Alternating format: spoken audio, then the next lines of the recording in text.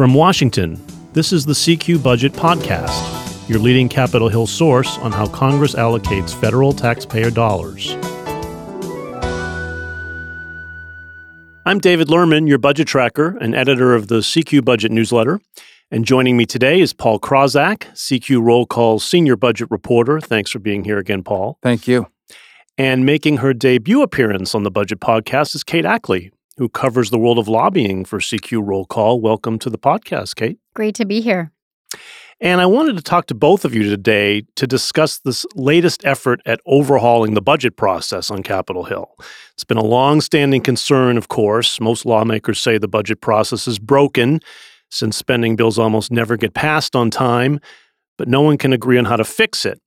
Yet we did see senators take a tiny step forward last week on an overhaul when the Senate Budget Committee approved a bill that would begin to change the process. And Paul, you were there. What kind of changes are they talking about? Well, first of all, I'd like to say that this achievement should not be underestimated. If we think about recent history, we've had a number of different efforts at budget process overhaul. We can go back, and basically There's been a slew of them. There's been a slew of them, and none of them really passed or had a lot of bipartisan support. You go back to Simpson-Bowles, did not get enough support to pass. You go back to the Super Committee, they could not agree. Tom Price did significant budget process overhaul in the House, but former House budget chairman. Exactly, but it was very, very partisan. There was little to no Democratic sign on to that. And then more recently, we had the Joint Committee on Budget and Appropriations Reform, and that committee. That was just last year. Right. Seems like a world ago already. Right, and they did not get enough votes there to advance that to Congress. So there have been these efforts, but they've always fallen short. So what we have now, last week, with Senate Budget Chairman Mike Enzi is he has been working with Democrats as well as Republicans on the committee for months and months and months, and really for years. And he got enough Democratic support to actually get this thing passed through the committee, even though clearly there was Democratic opposition as well. But you asked... So what's in it, though? What would it do of its substance? Yeah. The most obvious thing it would do is it would change the budget resolution from an annual budget resolution to a 2-year budget resolution so that they would pass... Something they've talked about before. Right. So they would pass the budget resolution in 1 year, and it would have the spending and tax limits for that year and for the next year. Mm-hmm. And so they'd be passing a budget resolution every 2 years instead of every 1 year. Okay, and they could do that. There is support for doing that. On the other hand, that just sort of codifies what they do already, right? Because we basically have these 2-year budget deals they've been relying on to set spending limits for 2 years at a time.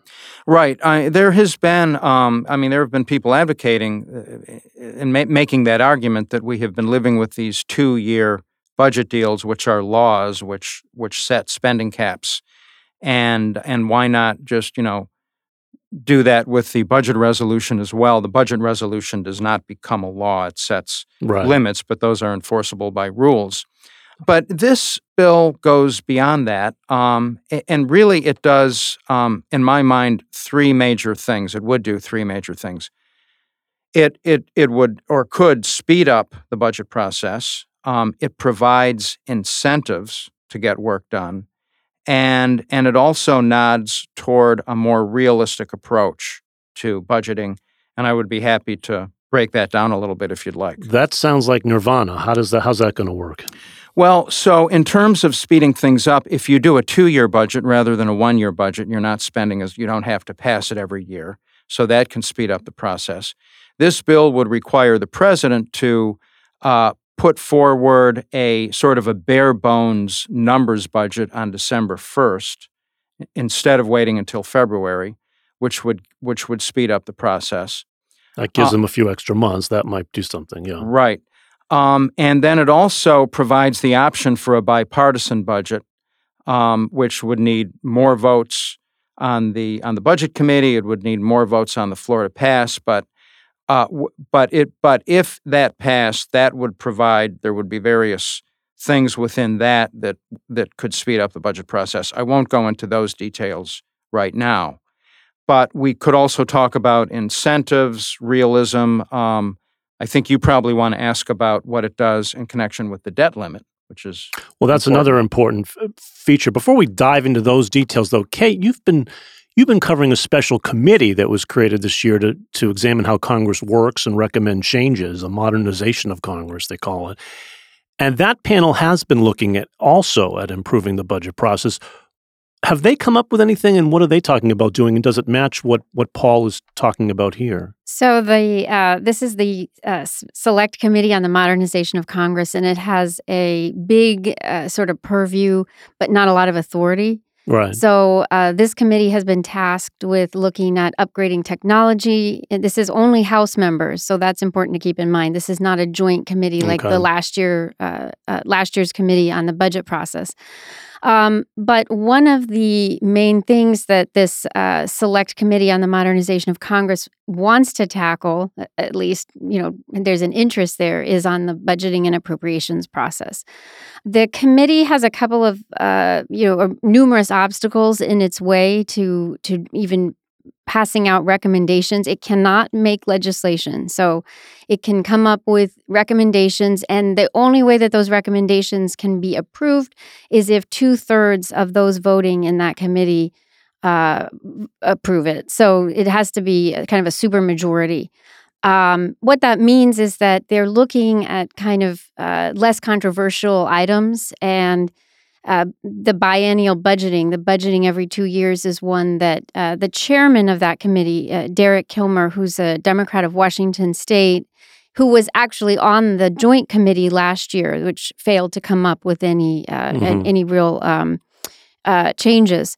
The co-chairman, they're running this panel in a bipartisan sort of way. So instead of having a ranking member, they have a co-chairman. That's Tom Graves of Georgia. Both of them are appropriators, so they have a real interest in this. They had a hearing in September, trying to solicit ideas. What could they come up with, recommendations? Nita Lowey, who's the chairwoman of the Appropriations Committee, testified.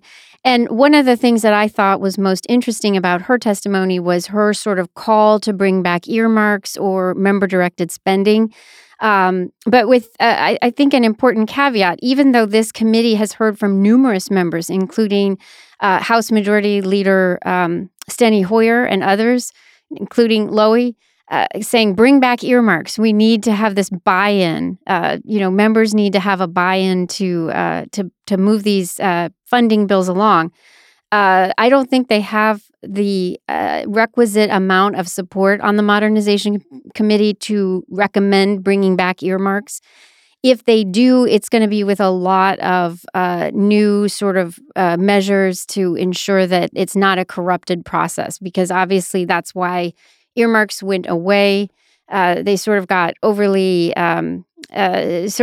used with K Street lobbyists helping decide where a lot of these projects would be funded. Yeah. So there was the Bridge to Nowhere and other things that people who, said they needed to be overhauled. And there were some changes that were made, more disclosures. But in the end, in 2011, there was a moratorium put on them. We haven't had real congressionally directed spending since then.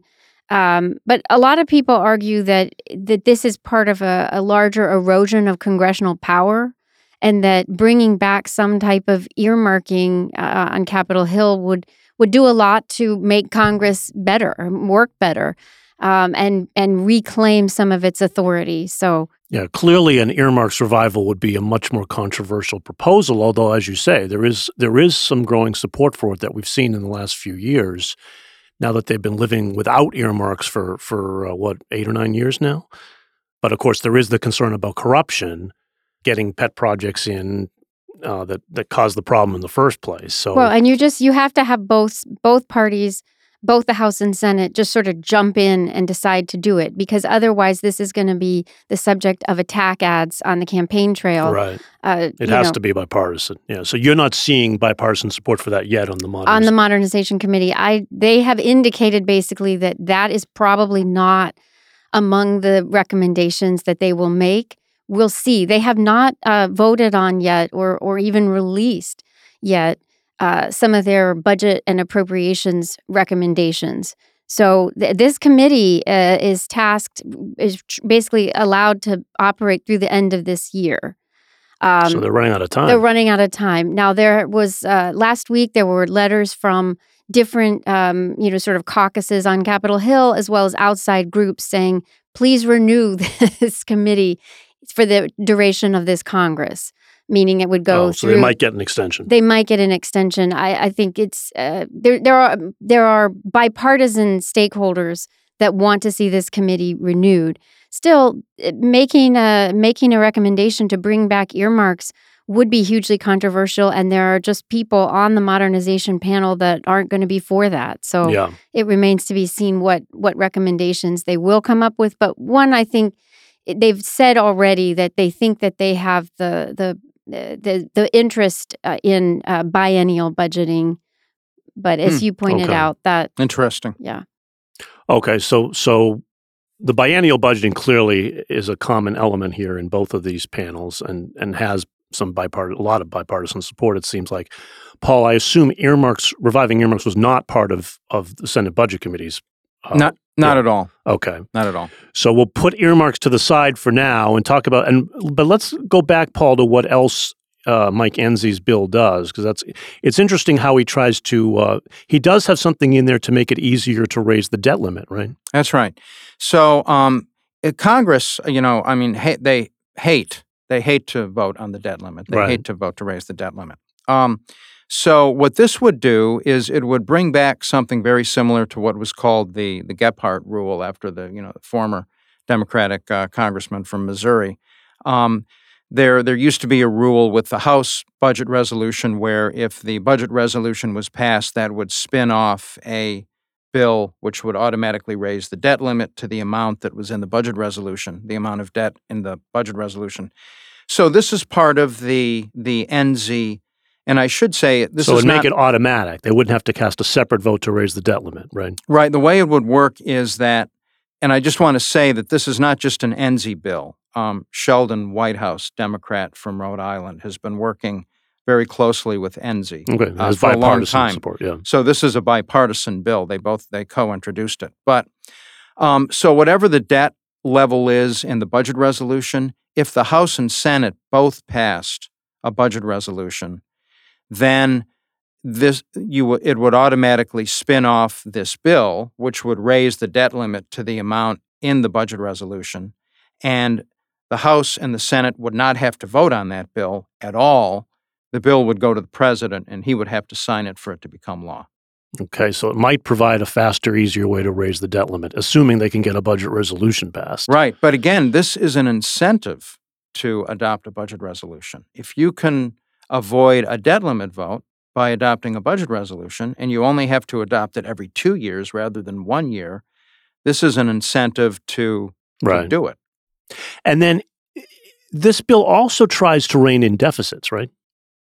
Well, yes. And so it has something called a debt to GDP ratio target in it. So the budget resolution would sort of specify by the end of the budget period, which probably would be 6 years, could be 10 years, by the end of that period, this is the debt held by the public has to be this share of the economy or the gross domestic product.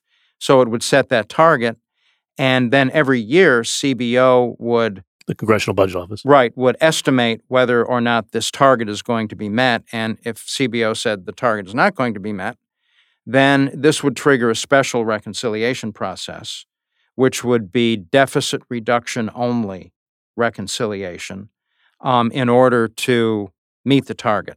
And this really is the most controversial thing in the bill, and this caused a number of Democrats to vote against it because their argument was that this that if Republicans controlled everything, that the special reconciliation process could be used to cut Medicare, Medicaid, other programs. So that piece is going to be controversial for sure if it gets anywhere. Right. And then there's one other thing in this bill, Paul, that we should probably mention before we go, which is they did get an amendment in here that aims at curbing the president's power to withhold money, right? Which plays into this whole impeachment drama that we're seeing. Yes, and Chris Van Hollen, the senator from Maryland, a budget expert. He has a lot of budget experience. He introduced this, and it was opposed by Mike Enzi, the chairman, but it passed anyway. And what does it do?